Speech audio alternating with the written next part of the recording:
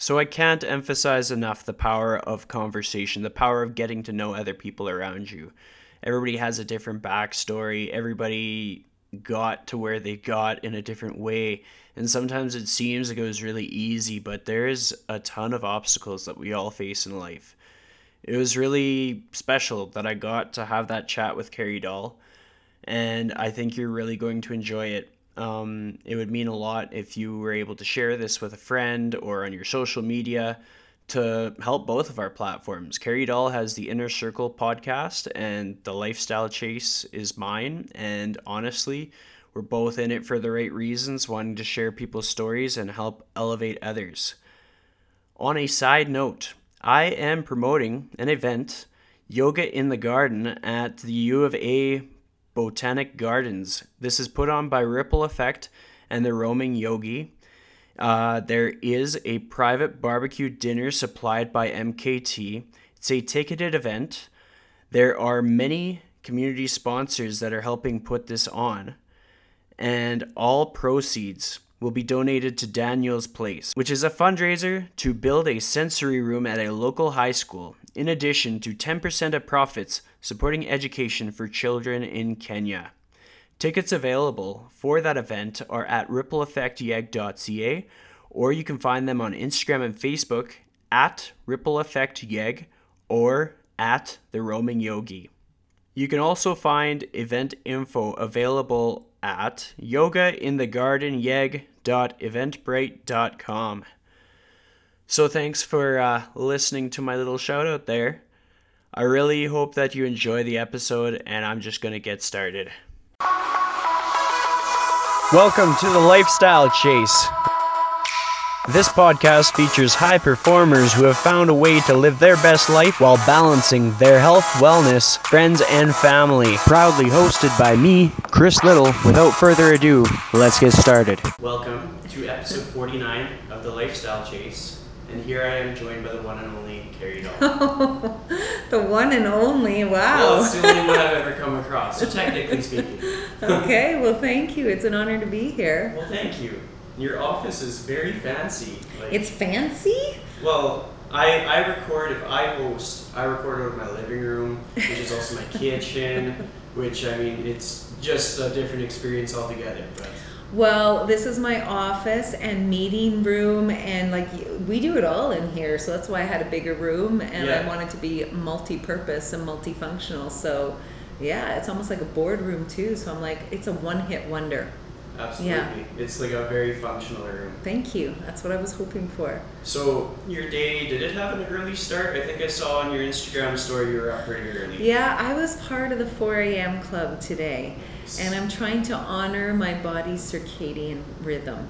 And I never really knew what that was until my husband got on the bandwagon for it. And when he explained it to me, I'm like, I get it. Because your body will wake up naturally when it finishes a circadian rhythm. But if you go back to sleep and then your alarm wakes you up in the middle of another one, that's when you're really exhausted. But when you get up at that moment, when you're at the end of it, it's like, oh, I'm awake. And if you honor it, if you can just get your butt out of bed, and that's what I did today. And I crushed work this morning. So it's like I'm so alert. There's no interruptions. It's a beautiful time of the day. And I got a lot done in a few hours before I went for my workout. Yeah, that's perfect. I'm a big advocate for that. That's Are you? Stuff. Well, I mean, like, I'm in the fitness scene. Yeah. I like to pursue different things that make us better at what we do. Mm-hmm. And if it seems ridiculous, or if it doesn't seem ridiculous, and if it makes sense, then I'm into that stuff. Like the 5 a.m. club, Ron Sharma's book. Like, I love his work. Mm-hmm. I think he has a great way of telling the story. Yeah. And yeah, I like personal growth is sort of my wheelhouse. I love that stuff. My jam. I'm all about getting up early lately and sleep. Yeah, all about sleep lately. Mm-hmm. I won't sacrifice sleep almost for anything. Like, I love being in bed at 9:30 at night. Has a big impact on the social life, but that's okay.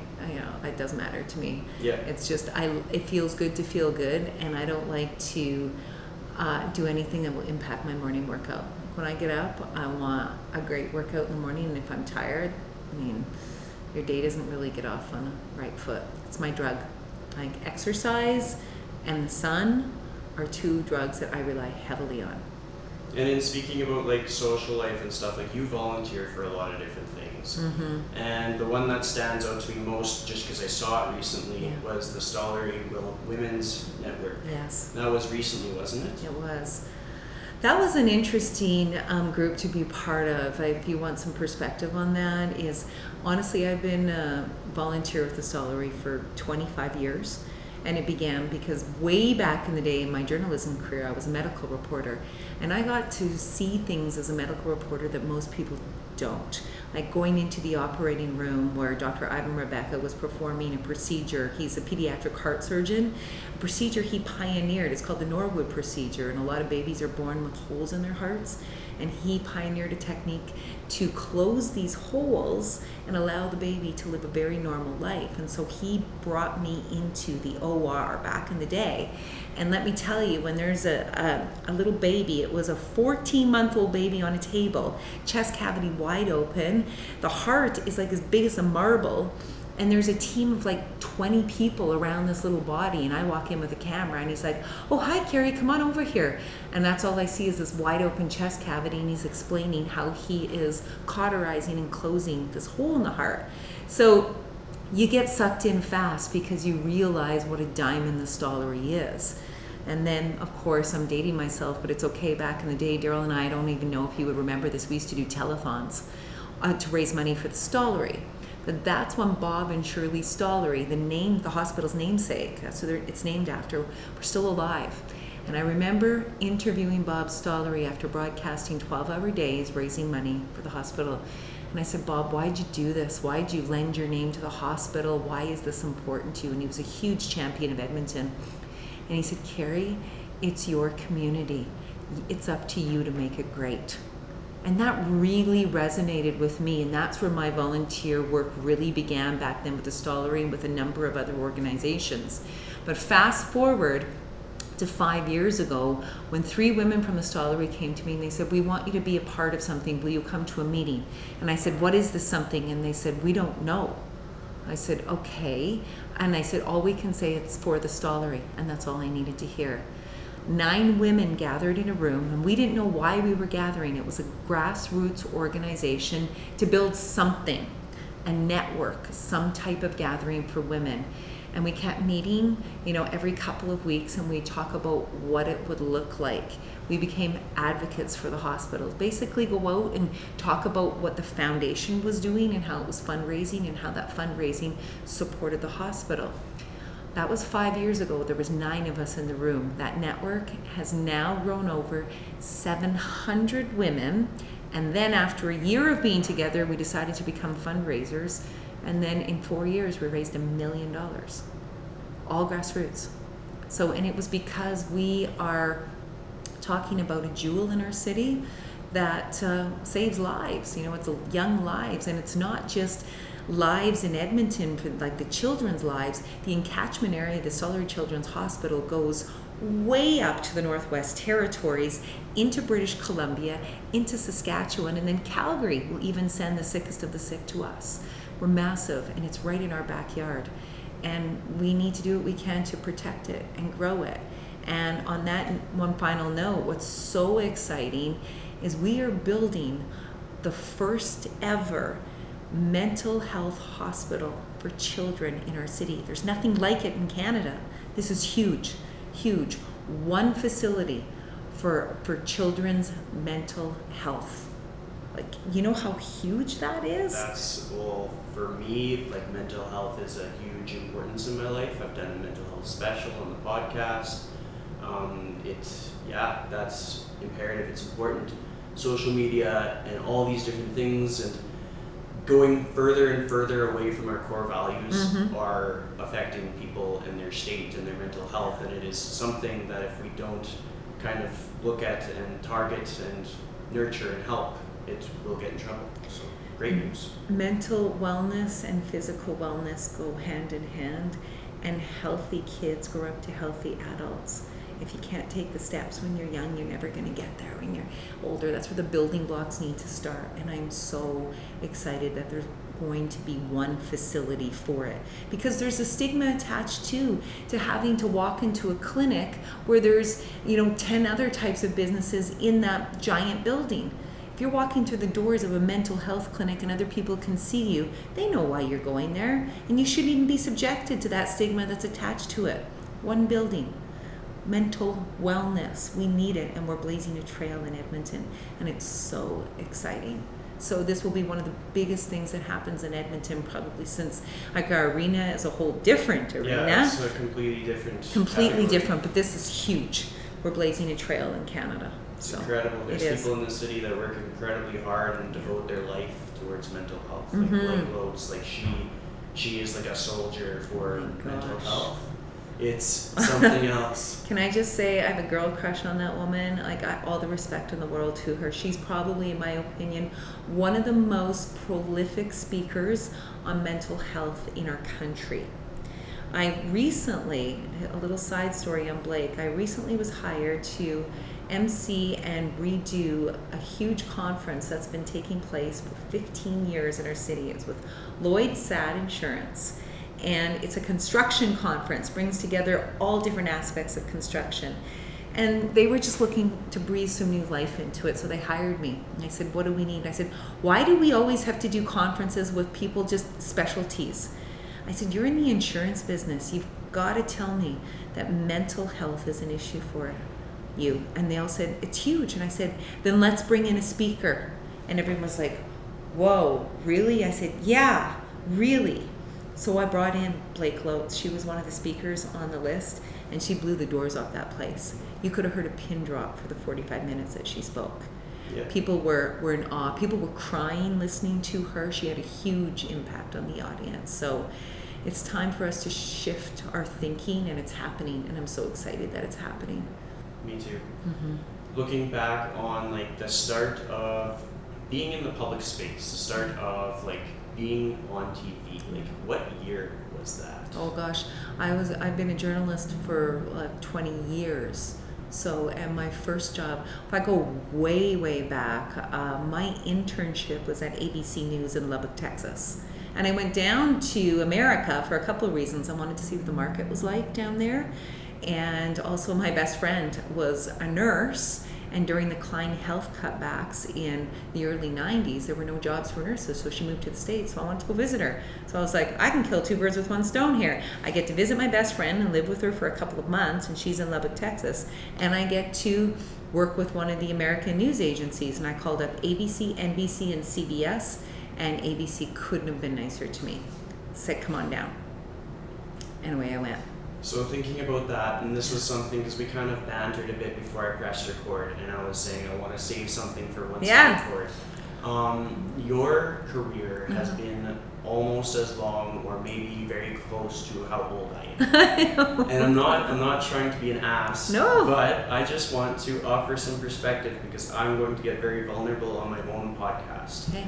When I started, like, I'm competitive in things. Yeah. I'm going to be like, well, I told this person's story, I did a good job, and then I'll see other people telling people's stories, and I'll be like, why can't I get the kind of attention that this person's getting? Why can't I see the success that people are getting? And it was like a monkey on my back, because everybody's hard on themselves. Like, everybody's going to be their own toughest critic. Yes. And will compete against anybody that's out there. Like, someone who's been to the gym for like 3 months will compete against somebody who's been bodybuilding for 8 years. There's no question about it. And I was like thinking to myself, I was like, am I just doing a really bad job of this podcast that I do? Am I not like seeing all the effort that I put in come back? And my oldest brother, he like kind of gave me a reality check. He was like, dude, she's been like in front of people for almost as long as you've been alive. And he was like, nobody knows who you are, and you still get listens on your podcast. And I was like, oh, right, like that's true. And then when I brought that up to one of my friends, I was like, well, why don't you just interview Carrie Dalton? I was like, you know, maybe I should. And so like, that's why we're here. Like, we're all bad, like we're critics of ourselves. We're really, really hard on ourselves.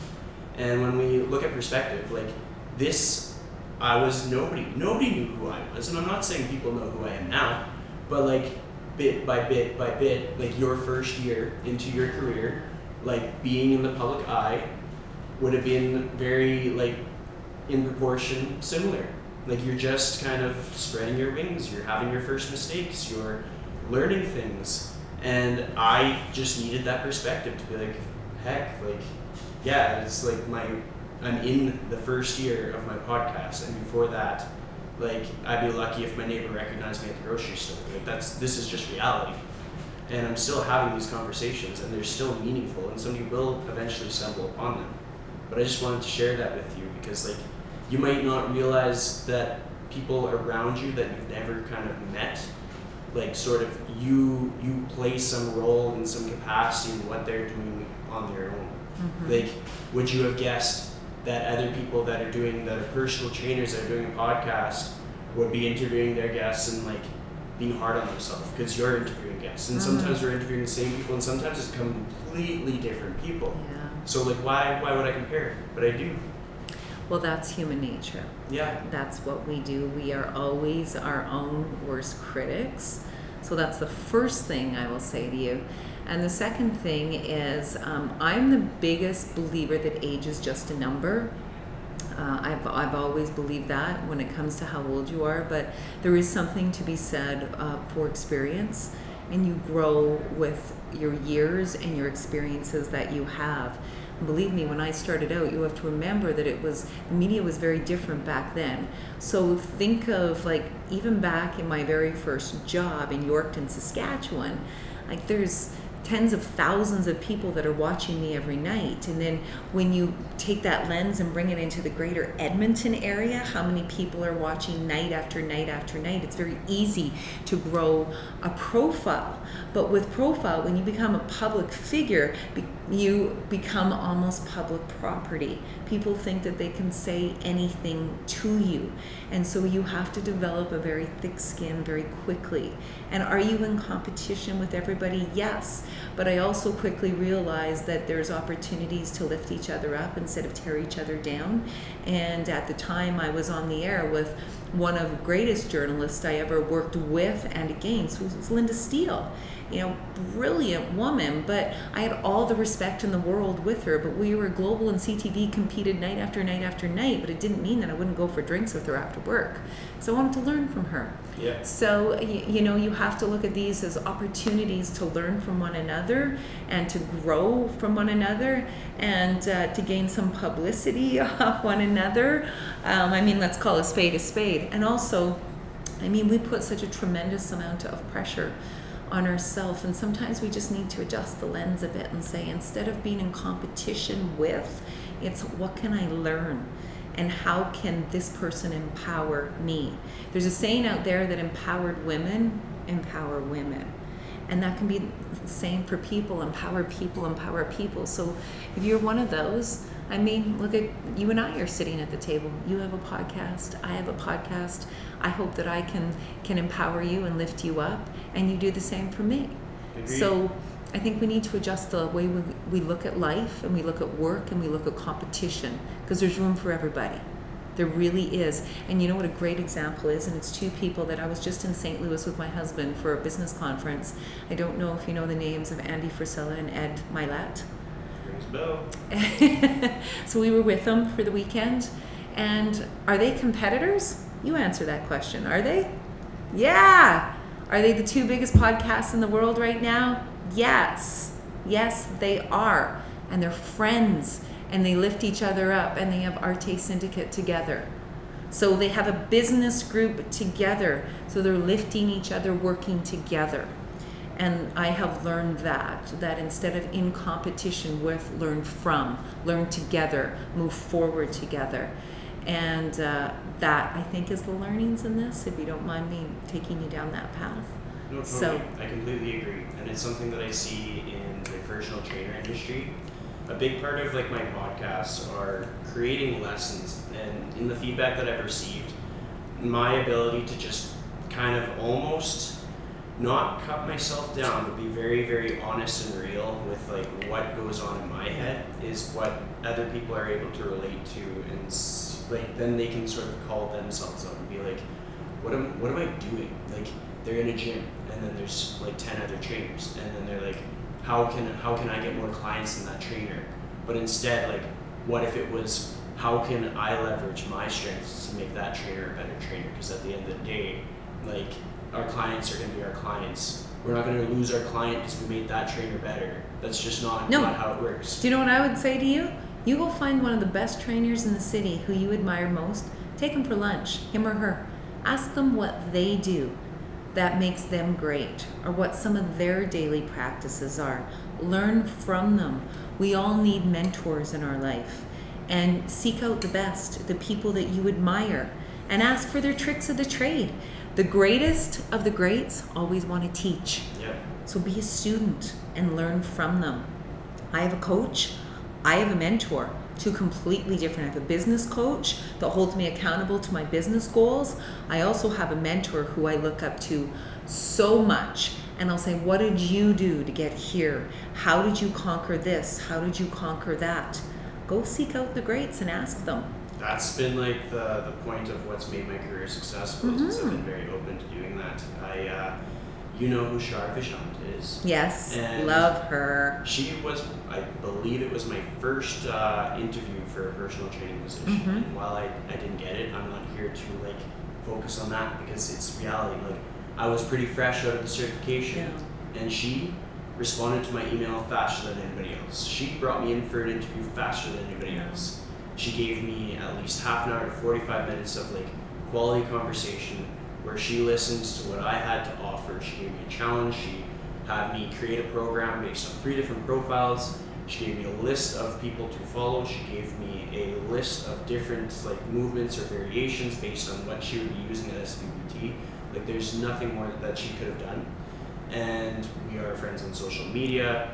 We talk back and forth. Like, these are huge things. Like, my business I run as like an independent contractor trainer out of Evolve is within close distance of SVPT, but I never think of myself as like a competitor. I think of myself as an ally.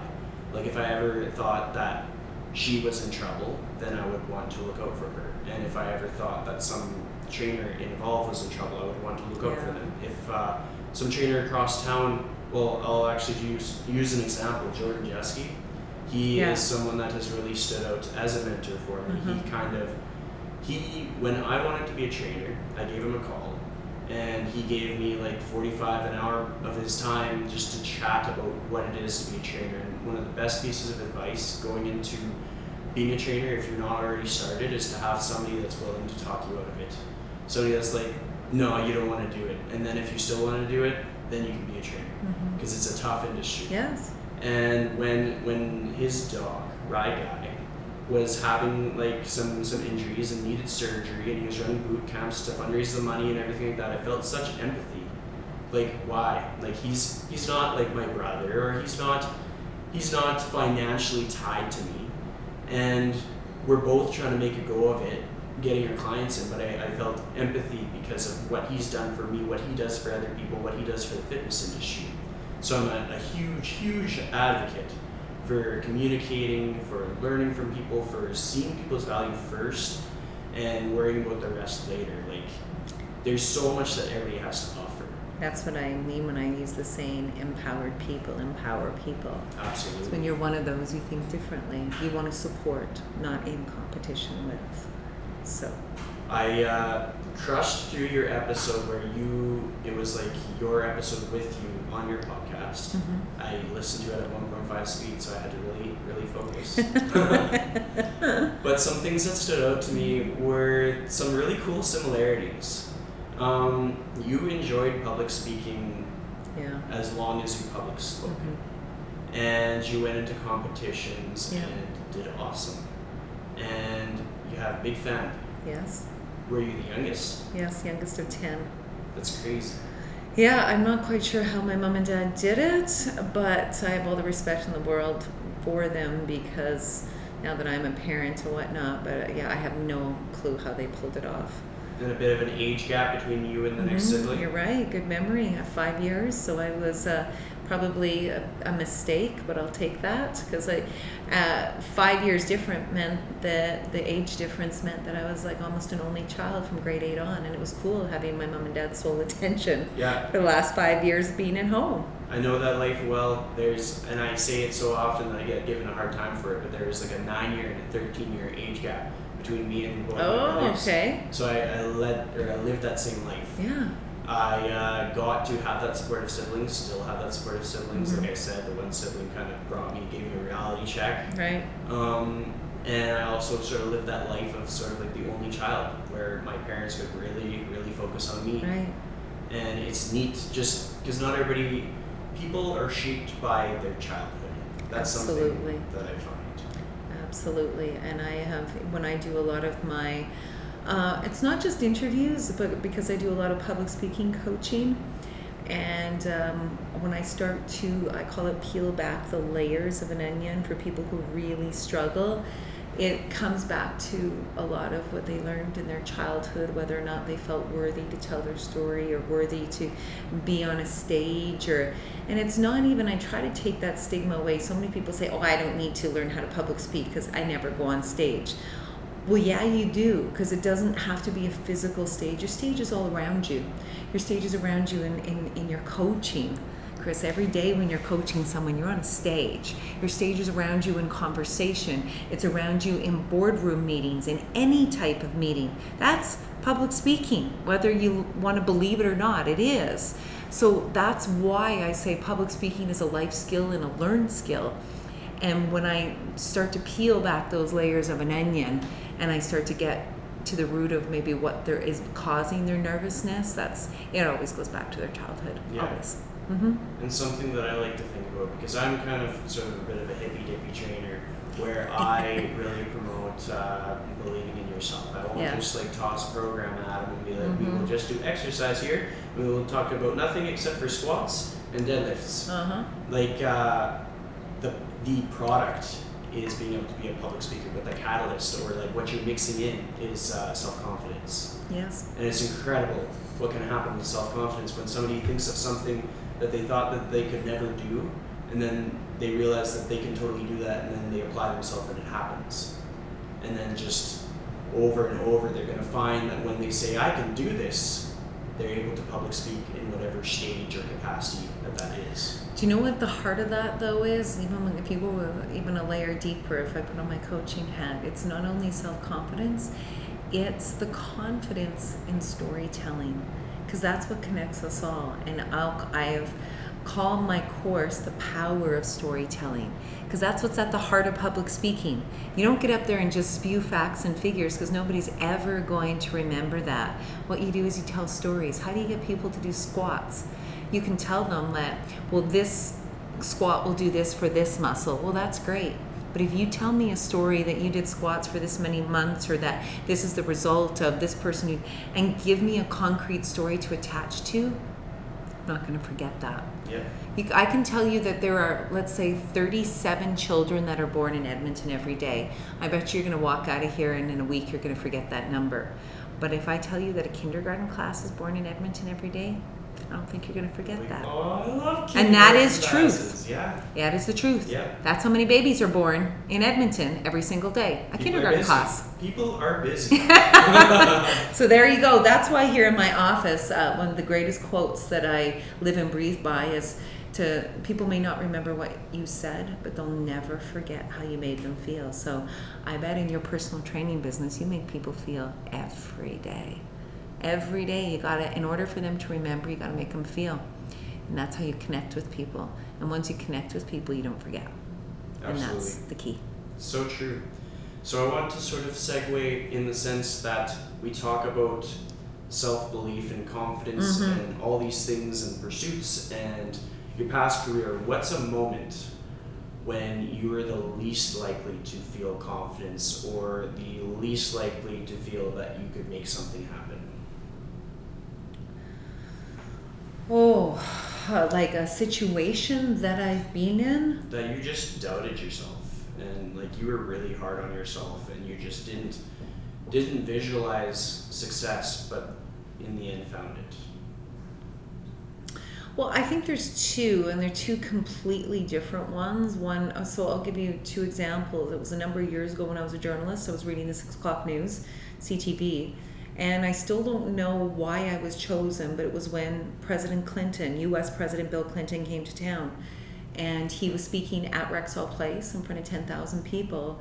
My boss came to me and he said, "You've been selected to do the Q&A with President Clinton." And I remember looking at my boss going, like, what? And in my head, my first thought was, I can't do that. Like, what the hell do I know about interviewing a US president, like one of the most powerful people in the world? And that was a saboteur on the one side of my shoulder saying, you can't do that, you can't do that.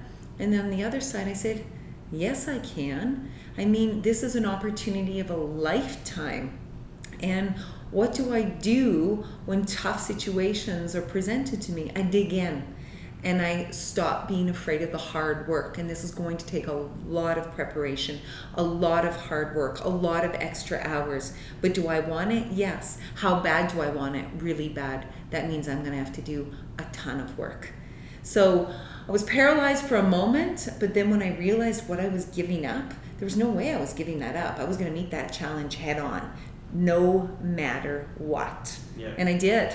And it was a highlight of my career. There was so much prep work involved and it was ridiculous. So that's one example. Another is a fitness goal. And when I first started working with a trainer, I always saw that as an investment in myself. And my trainer is Paul Placas at Custom Fit. And he said to me, it was like 3-4 months in, you're gonna putting you into the half marathon running club. He goes, you have to run a half marathon. I said, I don't run. He goes, well, you will once you get finished this program. He said, if you're gonna train with me, you're gonna run a half marathon. And you know what my first thought was? You asshole, I don't wanna run. And he goes, and I think I finally did verbalize that. And he goes, no, you're going to run. It's all part of your fitness plan. You came to me for a reason. You hired me for a reason. And I thought, in the back of my head, I'm gritting my teeth. I'm like, he's right. I know he's right. And it was always my dream to be able to run, but I never thought I could do it. So I thought, I'm going to continue on. And he lit a fire inside him. He made me so angry because he knew how to get to me. Even then, he knew that I was that A-type personality, that all he had to do was throw the challenge down in front of me. And in the back of my mind is that I'm going to prove him wrong. And I remember how hard it was to even run 5 minutes nonstop. 5 minutes turned into 10 minutes. 10 minutes turned into a half an hour. And I'll never forget the day that I ran an hour nonstop. I was almost in tears. I was like, I cannot believe I did this. I can't. And then that hour turned into beating my goal. I ran the Vancouver half marathon. 7 months later, my goal was to run it in 2 hours, and I did it in an hour 57:58. And it was one of the greatest accomplishments ever. Yeah. So it was taking that challenge and letting it fuel me, and it would marinate. And I'm that A-type personality that I refuse to fail. One of my mantras is, don't be afraid to fail, be afraid not to try. Yeah. And there was no way I wasn't going to do that. Like, I had to try. I had to prove something to me, not to anyone else, to me, because that's always what it's been about. Is I've always been in competition with myself. So it's like, what are you going to do with this, Carrie? He's throwing a challenge down. Are you going to meet it and run with it? Or are you going to shy away from it? And I won't walk away from something. I'm just not that type. So. Did you find that you could apply that experience to your experience in your consulting business? Everything. And there's been so many of those experiences in my life. And probably one of the most recent and one that really tested me was the loss of half my thumb. And I was injured in a wake surfing accident, and my thumb, I was using the rope exactly how I should have been. And the only reason I usually surf without the rope behind the boat, but it was a choppy day on the water, and the rope looped. What happened was, I was coming off the wake, I was flying, you have good momentum, I was leaning forward in an athletic position, the rope slacked. When the rope slacks, it loops. Think of a skipping rope. I caught an edge on my surfboard, and the loop closed on the end of my thumb and amputated it on the spot. My children were on the boat that day, and I needed to show them that I was okay. I didn't want them to want to scare them. And I also needed to, through my recovery, show them that I'm still me. But what was funny, it wasn't I was showing them, they were showing me. Because when the bandages came off, it's hard to look at your hand or you look at your thumb when half of it's missing. Mm-hmm. And I'm a pianist. I play piano all my life. So I was like, how am I going to play the piano? How am I going to golf? How am I going to do a lot of things? And it was my 12-year-old son that looked at me and said, Mommy, you'll always be beautiful to me no matter what. And then my spicy 8-year-old daughter looked at me and said, well, Mommy, it looks kind of funny to me. She goes, but you'll always be the same, Mommy. So your kids see something through one lens, you see it through another. But I was like, you know what? And it was the surgeon that said to me, do you have any idea how lucky you are? And at that moment, I wanted to throttle him because I thought, I'm not feeling very lucky right now. You know, half my thumb's just been amputated. And he said, an accident of this nature usually either amputates the entire thumb or the whole hand. You got off lucky. And I thought, you know what? He's right. In the grand scheme of things, this is no big deal. And it really hasn't been. I can play the piano again. At first, it hurt so bad because it's so nervy. Yeah. My golf game still sucks, but I'm back on the course and I'm playing again and I'm getting used to the swing the way it is. And the only thing I can't do is text because the end of my thumb is so fat I hit 3 fingers at a time, but that's what dictating's for. So I've solved that problem too. Perfect. Just yell at the phone and tell it what you want. Exactly. You know it. You know it. Yeah. I like that. And you bring up your kids, and I honestly think kids are they're such a gift. They are. Like, people who have kids, they know it. They know that they have a gift. Mm-hmm. Oftentimes they have to overcome a lot of struggles to get to have kids. Yes. Or they thought they'd never have kids. Yeah. Did you always see yourself having kids? No, never wanted kids. For so many years, I was married to my career. And it even got to a point, it was 6 weeks before I met my husband. My dream was always I wanted to anchor a morning show in New York City. Because I love the morning show format because you get to do some hard news and then you get to do the interviews. And the interview was always my first love. And so I had my sights set somewhere in New York. I thought, man, that would just be the best. And I was in Edmonton doing the 6 o'clock news, and I was like here not even 6 months. And I'd met my husband, who I've now been married to for 15 years, 6 weeks earlier. And 6 o'clock news in Toronto, they offered me a job in writing, and it was a good offer. And that was my next plan. I'd go from Edmonton, go to the 6 o'clock news in Toronto stateside, makes sense. And CTV in Edmonton offered everything that Toronto was and then some. And that's when I turned down that dream and decided that Edmonton was going to be home and that I wasn't going to pursue that avenue. So all of a sudden I have this man in my life that I end up marrying, but I still didn't want kids. And he said to me at the time, all he said was like, there's no ultimatum, but he goes, what's life without kids? I said, what do you mean? He goes, well, you know, you can only travel so much, you can only do this so much. Like, don't you ever dream of what it would be like if, you know, like Christmas is and your future and watching your children grow up and seeing life through their eyes. And there was one year, and I don't want to use any names here, that I was over at a friend's house for Christmas. They didn't have any kids. And they lived in this beautiful house with this white carpet. And I remember seeing the carpet marks from their vacuum. It was so perfect. Everything was just so perfect. And it was Christmas Eve.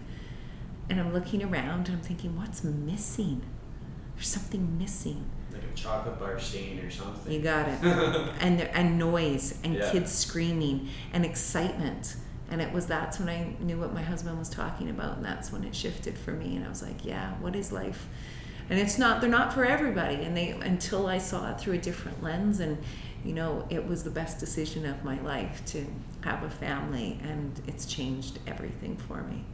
But you have to be ready for it. You have to be ready to go down that road because they change your life in ways that you could never possibly expect. Your heart will never be your own again because they steal it for the rest of their lives. Yeah. Did your definition of dream change? You had that dream of going down to the States. Is that still what? Terrific question. Yes, it did. It was at that time when CTV, you know, more than matched the offer to stay in Edmonton.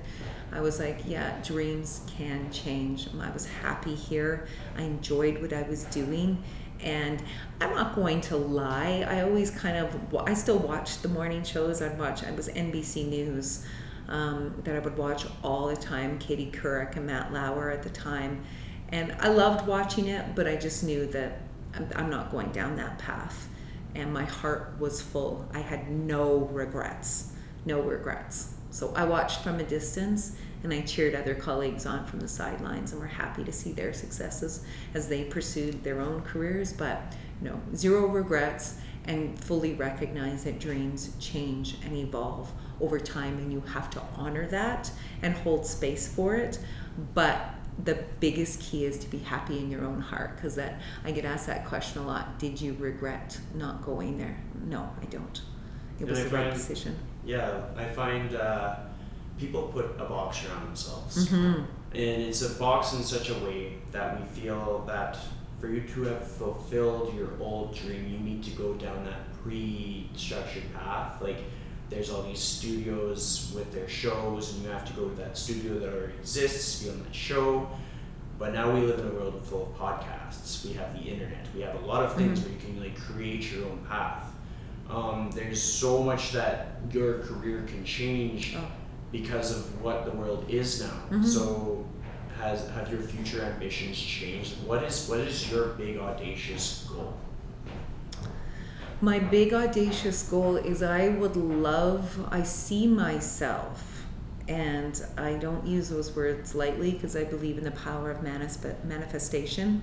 I believe our thoughts create our reality, and I live and breathe by that, because I'll take you back to when I went to the University of Calgary and studied communications, and I did my degree in communications, and then I got a diploma in broadcast news.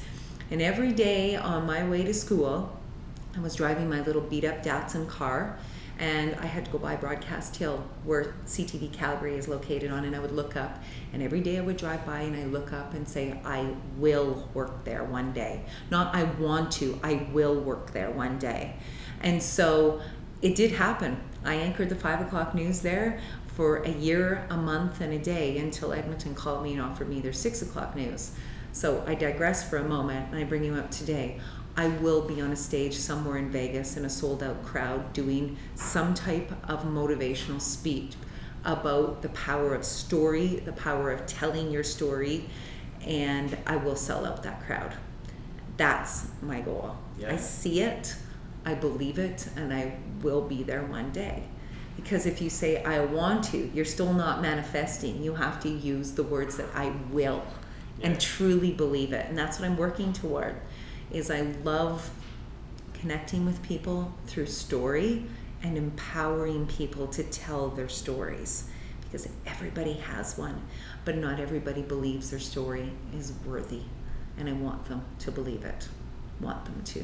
So I'm on the same brain waves. Are you? See the same things. Nothing happens if you don't just bluntly say it's going to happen. That's right. And it can be ridiculous, and a whole bunch of people can say that is ridiculous, and it can be your parents could say it's ridiculous. Your significant other can say it's ridiculous. But you can still say this is going to happen. And if you say it every single day, it's probably going to happen. And it's funny that the world works that way, but it's funny because the world works that way. Yes, it does. I'm not doubting for a second. I'll buy tickets to your show. Maybe you can comp me one for free. Consider it done. Perfect. Consider it done. We'll do another podcast backstage before I go out on stage. It'll give me some street cred. Of course, 100%. Deal made right here. You can hold me to it. Excellent. So I want to go and think about your parents and just how they raised you, just childhood stuff like that, lessons that they've shared with you. What are 3 that stand out from each parent, if you're able to share that? Well, my dad was a farmer, so I grew up in a very small town, and I don't know anyone who worked harder. He never complained. He was up, at the crack of dawn and put in some really, really long hours, and he loved what he did. And he always said, if you were going to be successful in life, you have to put in the time. So that work ethic and the power of to work hard and you will see results came from him. He led by example. So you want to see results, you got to put in the time. That's one of them. And the other thing my dad was brilliant at was he was my storyteller, and he told great stories. And when my dad passed, that church was just packed with friends. He had so many friends because he believed in the power of story and the power of friendship. And so I would sit around the table and listen to him tell his stories. And I think that's where I learned the power of stories and how it can connect people. Because you could hear a pin drop when my dad used to tell stories. So I learned about the power of story through him and the connections. And through my mom was about turning your talents, getting paid for your talents and hobbies. And I always say that public speaking, writing, reading, those were all talents of mine, and I found a way to get paid for them. And she made me recognize at a very early age that I had a gift for this. And she always said to me that you have to do what's in your heart. And if you can find a way to discover what's in your heart and then listen to it, you'll never work a day in your life. And that's exactly what I did. I look at what came naturally to me, and I ended up being a journalist. And I didn't. And even to this day, I felt like I got paid for a hobby all those years. So those are some of the lessons along the way: listening to your intuition, following what comes naturally to you, the power of story, the power of connections, and the power of hard work. Yeah, all from mom and dad. And it's incredible, like, the legacy that our loved ones can give to us. And like it's in such a way that it not only inspires us, but it empowers us to send our own other people with that same legacy. Mm-hmm. Whether it be people that are a part of our life, Yes. that's how we live our life, Yes. and that came from our people. Or whether it be kids, and with your kids, what are some things that you want to instill in them, things that are maybe non-negotiable for you, that you just want to see them thrive with or benefit from?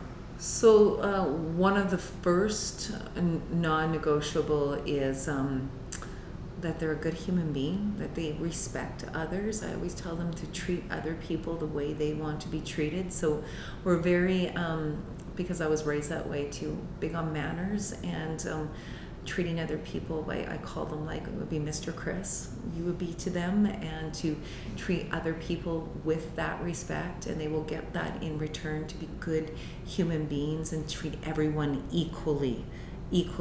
So there's that's very important for us. Another non-negotiable in our house is health and wellness. We lead by example. My husband Stephen and I, exercise is very important to us, and eating good food is very important to us. But we just don't say you shouldn't have that, you shouldn't be eating at McDonald's, you shouldn't be drinking pop. Like, we would never say that. Instead, we try to educate them. So, we want them to have some balance in their life too, and we won't say like you can never have pop. If you want to, you're at a birthday party, of course, there's other kids. But then we'll educate them about what they're drinking. So, for example, you take a can of Coke or whatever pop you choose. And this is Kasha, our oldest, came to us and he said to me, Mom, like, why can't I have pop? And I just said, I want you to understand what's in it. So I said, go get a glass. He got a glass, and I said, you're going to count with me. Go get the white sugar now. Got white sugar, and we counted 13 teaspoons. It filled up half the glass. That's how many teaspoons are in one can of Coke. And I pushed the glass towards Cash, my son, and Allegra, my daughter, and I said, here, drink this. And they said, gross, Mom, gross. And I said, but that's what you're drinking when you drink a can of Coke. And I said, now turn the can around and read what it says for ingredients. And Cash looked at it, he goes, I can't pronounce any of these words, Mommy. I can't even read them. I say, that's because they're all chemicals. I can't read them either. There's nothing real in that. So I don't just want to tell them that they can't. I want to educate them about the choices and what certain things will do for them and in their body. And sometimes I tell funny stories about, hi, I'm protein, and if you eat me, I look like this, and this will do this to their body. And they get a kick out of that, and that's how they remember, is through that power of story. So that's another non-negotiable is their health and their wellness and exercise. And I guess I think those would be the big ones is being great human beings, and then health and wellness overall. Yeah. Those are good ones. And you talk about health and wellness, and I'm pretty sure I saw somewhere that you are now involved with Lululemon. Am I Yeah. Oh my gosh. What's that like for you? Well, Chris, I can't even tell you how humbled I was when they asked me. I mean, Lululemon and I have a love affair that dates back to my first half marathon. That's where I bought my first ever pair of Lululemon pants. So I went out to Vancouver. First store opened ever on Robson Street. And I remember walking into that store and like angels sing when you walked into that store. Exactly. But I was like, I called it my champagne moment. When you achieve something in life, to me, that's a champagne moment. Champagne is I love my champagne. So I'm like, what am I going to do to reward myself for my achievement of finishing this half marathon and meeting my goal? I bought myself a pair of Lululemon pants, and I still have those pants today, as you probably saw on Instagram. So that was important to me because they represented it, not only like, of course, I love what Lululemon represents, like the sweat life, and that they're encouraging people to live healthy, positive lives and to invest in themselves. So it represents all those things, and that's what that pair of pants represented to me. Goal achieved, something I dreamed of, a healthy lifestyle, shifting my way of thinking. So all of those things, and then you fast forward some 20 years, and here they come back full circle to me, and they said they love that I'm using the power of my voice, and that what I'm representing and what I'm doing for the community, and I'm beyond humbled. And they're leaders in so many, they're thought leaders. I have all the respect in the world for that company. I really do. And it's an honor to be on board in this capacity. And I look forward to learning from all the other ambassadors and learning from the company. Even like I find, even if you talk to the employees in there, like everybody has something to share. Like I've gotten to be friends with a lot of them on social media, and like they are leaders in their own right, and it is so cool to have that exposure to people who are so inspired in their own life. Every time I go there, I like, even before this, my store is in Southgate. I'm there for like minimum an hour because I get talking with so many people, and then I'll be in the dressing room and they're like, you should try on this, and then I'll get into a conversation with another one of the employees, and they're all terrific people. Mm-hmm. And yeah, you're right. The conversations I've had they're brilliant, and I walk out of that store, with so much feeling like my day has been enriched just spending an hour in there. That's what I love about podcasting in general. Yeah. Like we're getting enriched from letting other people into our life through genuine conversation and hearing their story, feeling their emotions when times are tough. Like when I was breezing through your podcast, when you're talking about yourself and your story, when you felt emotion, I felt emotion. That is empathy. That is what being human is like. It is. And that's the great thing about having a podcast where we're just like talking and like talking about the things that excite us, and the things that are struggles, and the things that make us feel awesome because we did it, or the things that are on our horizon, we are certain they are happening because they will happen. Yes. It's neat. And it's powerful, and I there's something I say, I call it that vulnerability is the new black. You know what I mean? Yeah. And I love seeing so many people coming forward and sharing their stories and being vulnerable, and how you shared your vulnerabilities with me about how you felt, and in your earlier days that you were in competition. Like, vulnerability equals courage. For so many years, Chris, I lived in a very public eye on the news, and I had to maintain a certain persona in front of the camera, and I didn't let a lot of people in. I was very careful. And there were a few experiences when I was on the news. I did have one in particular that I had a stalker for some 6 months. I don't talk about it often, and so I had to be very careful with what I was doing and how I lived, so I didn't share a lot of myself.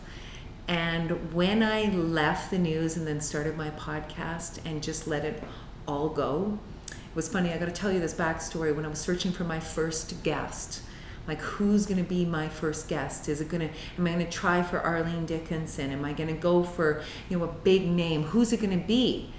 And I couldn't land anybody. I just, was coming up cold on all fronts. And my husband said to me, he goes, you know who your first guest is? And I said, well, if you know, he goes, I know who it is. And I said, well, if you know, you better tell me, because I'm running out of time here. Like, we're launching soon. And he said, it's you. I said, me? What are you talking about? He goes, it's you and your story. And the more I thought about it, the more I knew he was right. And it was time for me to open up and be vulnerable and share what I had gone through and my struggles and my weaknesses and my losses and my strengths. And I went deeper than I've had so many people say to me, I had no idea, and I couldn't believe you went there, but thank you for going there. You know what? It felt good. Yeah. It was empowering. And once you go there, you realize the strength. You discover a new sense of strength in yourself. And then you're not afraid anymore. And you build on that. It builds character, and it's important. And for anyone who is contemplating that, and I'm sure you would agree with me, I would say, go there. Yeah. Go there. Well, I mean, emotions are meant to be felt. When people experience loss is meant to be felt. When people experience joy, joy is meant to be felt.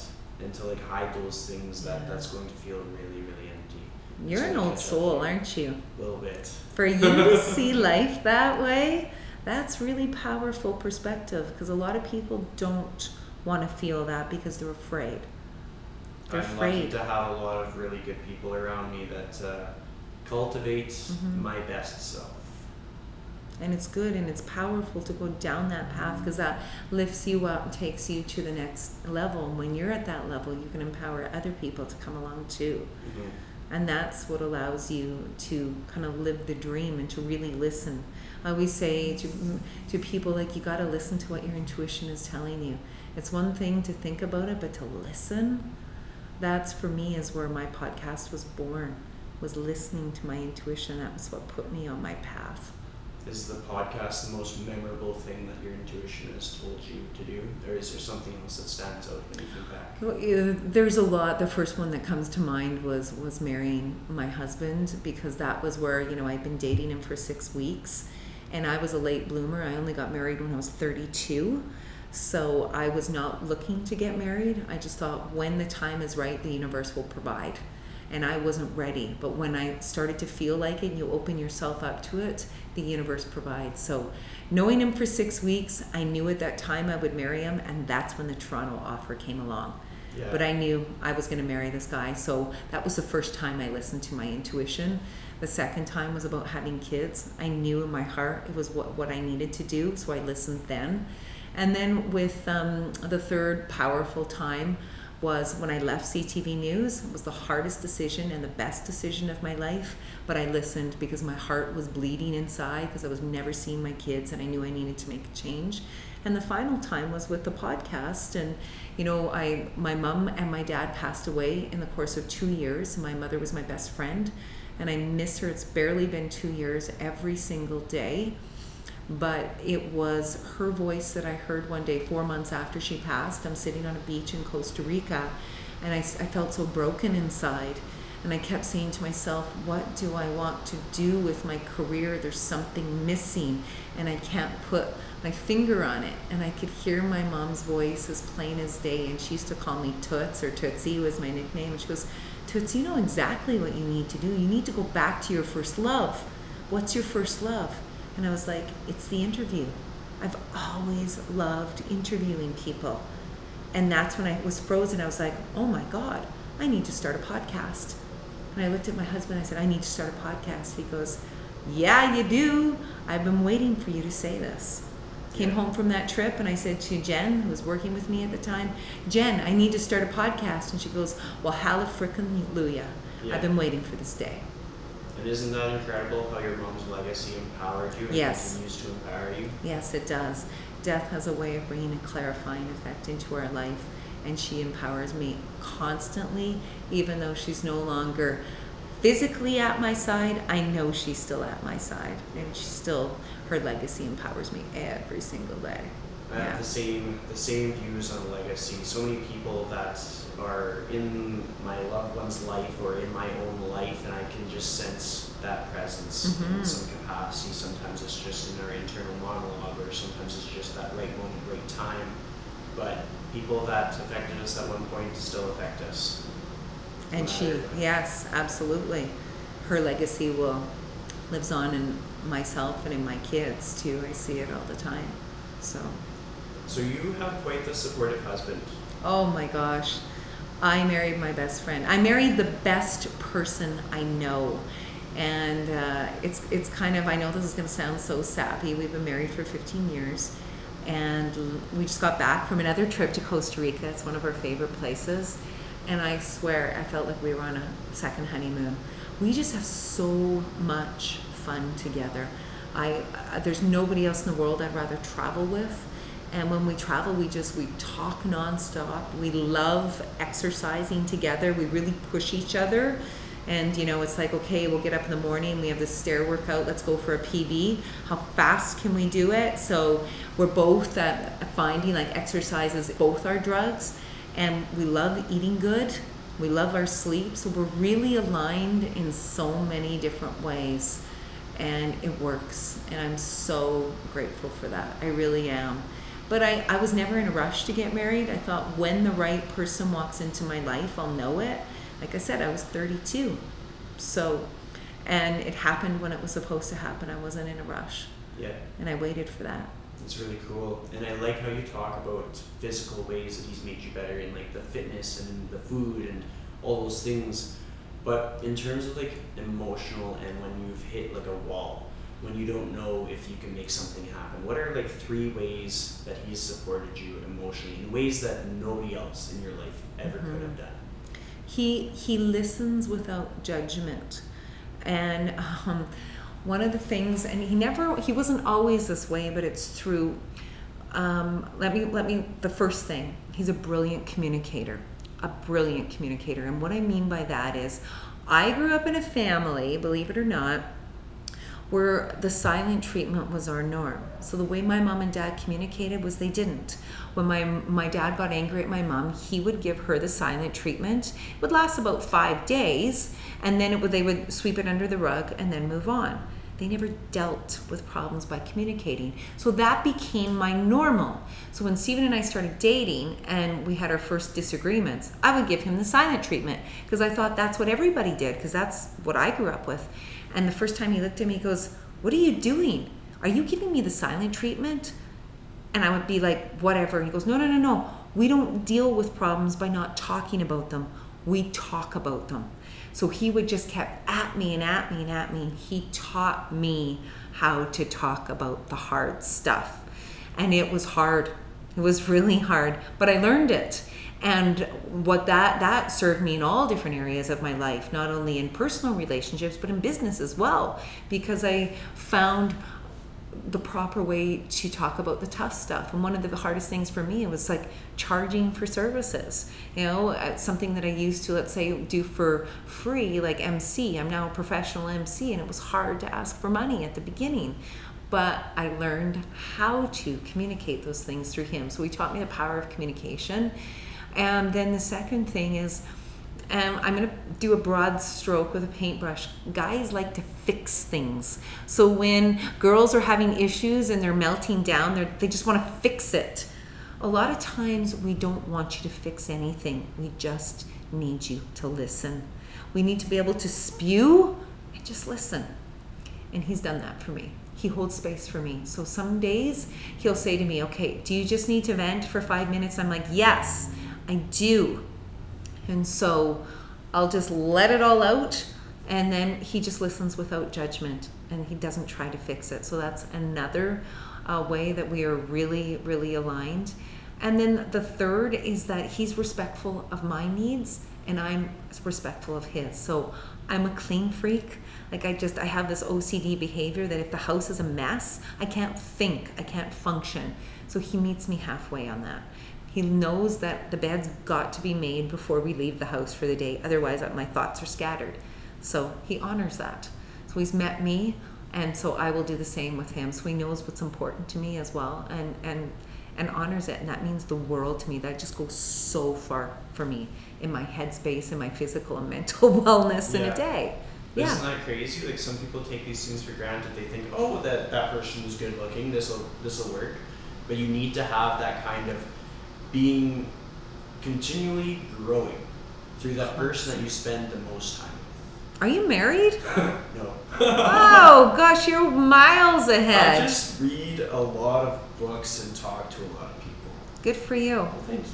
Yeah, that is really important, because that's too, it's on the finding out what your love language is. I don't know if you've read that, the 4 love languages, and what that means is everybody needs to feels love in a different way. Some people like it in acts of service, right? Like, I love it when Stephen makes the bed for me, and when the house is clean when I come home, or does all these little things for me. That means the world to me. Where he likes it when I'll come up and I show him physical love, like I'm hugging him, or I cuddle up to him, or those types of things. That's his love language.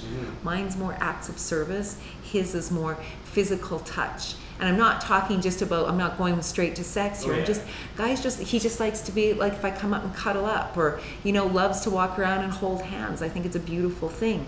And I'm not really that type, but I know that he appreciates it, so I go out of my way to do it. And I have to remind myself someday that this is important to him. I need to honor that in him. And it's just like, because you said about how guys like to fix things, because I've learned that the tough way. Because as a person who likes to help, like, I think I'm helping. And I'm like, here's how we can fix your problem that you're telling me about. Never. They never want me to fix it. Ever. So I just gotta listen. And then show some compassion, perhaps. But hold space. Just listen. Be there. Without judgment. Yeah. And sometimes the easiest way is, what do you need from me, or how can I help you? Do you want me to just listen? Do you want my advice? And we'll tell you. But a lot of times we just want you to listen. Sometimes we just need to spew those emotions out. Women naturally are more emotional. And it's we just want you to listen. Totally. And, like, it's a valuable thing to be able to just sit down and be like, all right, let's do this. And then they just talk. Yeah. And it's something, it's so small, so minute, but it makes such a big difference in, like, friendships and relationships and all these things. Because, like, you can have all kinds of different friends, but how you are in that friendship will change how that friendship is for you. That's right. It's just something that I've learned so much in my focus for every week. I don't focus on how many clients I get, although, like, there has to be some focus. I need to eat. But it's in the quality of the relationships that I have with my friends, my family, all those things like that. Like, if I could have a coffee with somebody, I will. And then I can, like, share space. I can learn from them. I can offer something genuine from myself. I try to, my big thing is just be your damn self. Like, I have that as the caption on my Instagram. Love it. Just because people are just trying to be someone else so consistently. Like, they think that the secret is following the template of someone that made it. But the secret is following the template of what is closest to who you are. And I have to segue to the last question that I ask all of my guests. And I usually compile these together in, like, a little video with some Coldplay or something in the background. It sounds pretty cool. But my question is, if you could give one piece of advice to someone on how to authentically live their life to the fullest, what would that piece of advice be?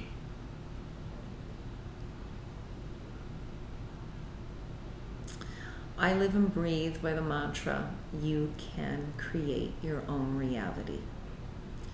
So what I mean by that is sometimes you just need to sit down and write out what that reality is. What do you want out of life? What are your goals? What are your dreams?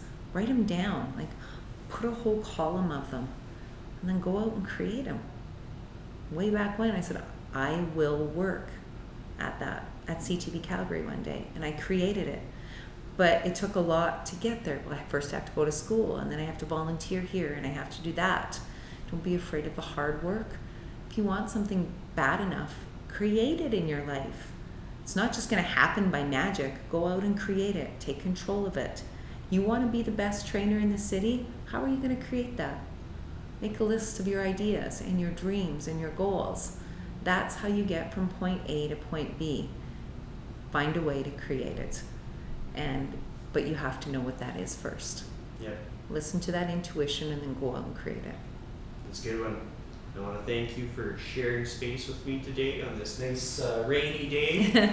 Do you know what? This gift is mine. Like, I really loved this conversation. I loved your authenticity. It was a really great conversation. Thank you of sharing a part of yourself with me. I'm very grateful for that and for this opportunity as well. Awesome. And I'm sure this won't be the last time we'll do our interview. No. We're going to be doing Backstage Vegas. You got it. How you many got years? it. 2, 3 years? Oh, no, let's give it a little more breathing room. Let's go 5. Cool. Okay. I'll hold you to it. All right. I'll put it in my calendar. You're in. All right. Thank you. My pleasure. I just wanted to say thank you from the bottom of my heart for listening to Carrie Doll and I and our conversation that we had. I had a lot of fun. If you have the time, make sure to support her podcast. Support the stories that she has shared and the stories that she will share, because she's doing it for the right reasons. And of course, don't leave me hanging. Support the lifestyle chase as well. My challenge is always to find an episode of somebody that you know nothing about and see what you learn from it. I really pride myself in asking meaningful questions. Sometimes it's donairs or pizza, but sometimes it's just that's the question that I want to know the answer to. And it's kind of neat to have those answers about people in Edmonton or from other areas in the world. It always makes a huge difference to my vision and goal of what I'm trying to do with the podcast when it receives really good feedback, when it gets the shares on social media, when it gets those reviews on iTunes and the comments where somebody says like what resonates with them. So if you're ever listening to a podcast, and it doesn't even have to be mine, it doesn't have to be Carrie Doll's, it just can be anybody's podcast, when you listen to it and it strikes a chord with you, always leave us some feedback, because otherwise we're left in this dark abyss of did they like it? Did they not like it? We don't know. But no matter what, thank you for the support. It means the world to me. I hope you enjoy.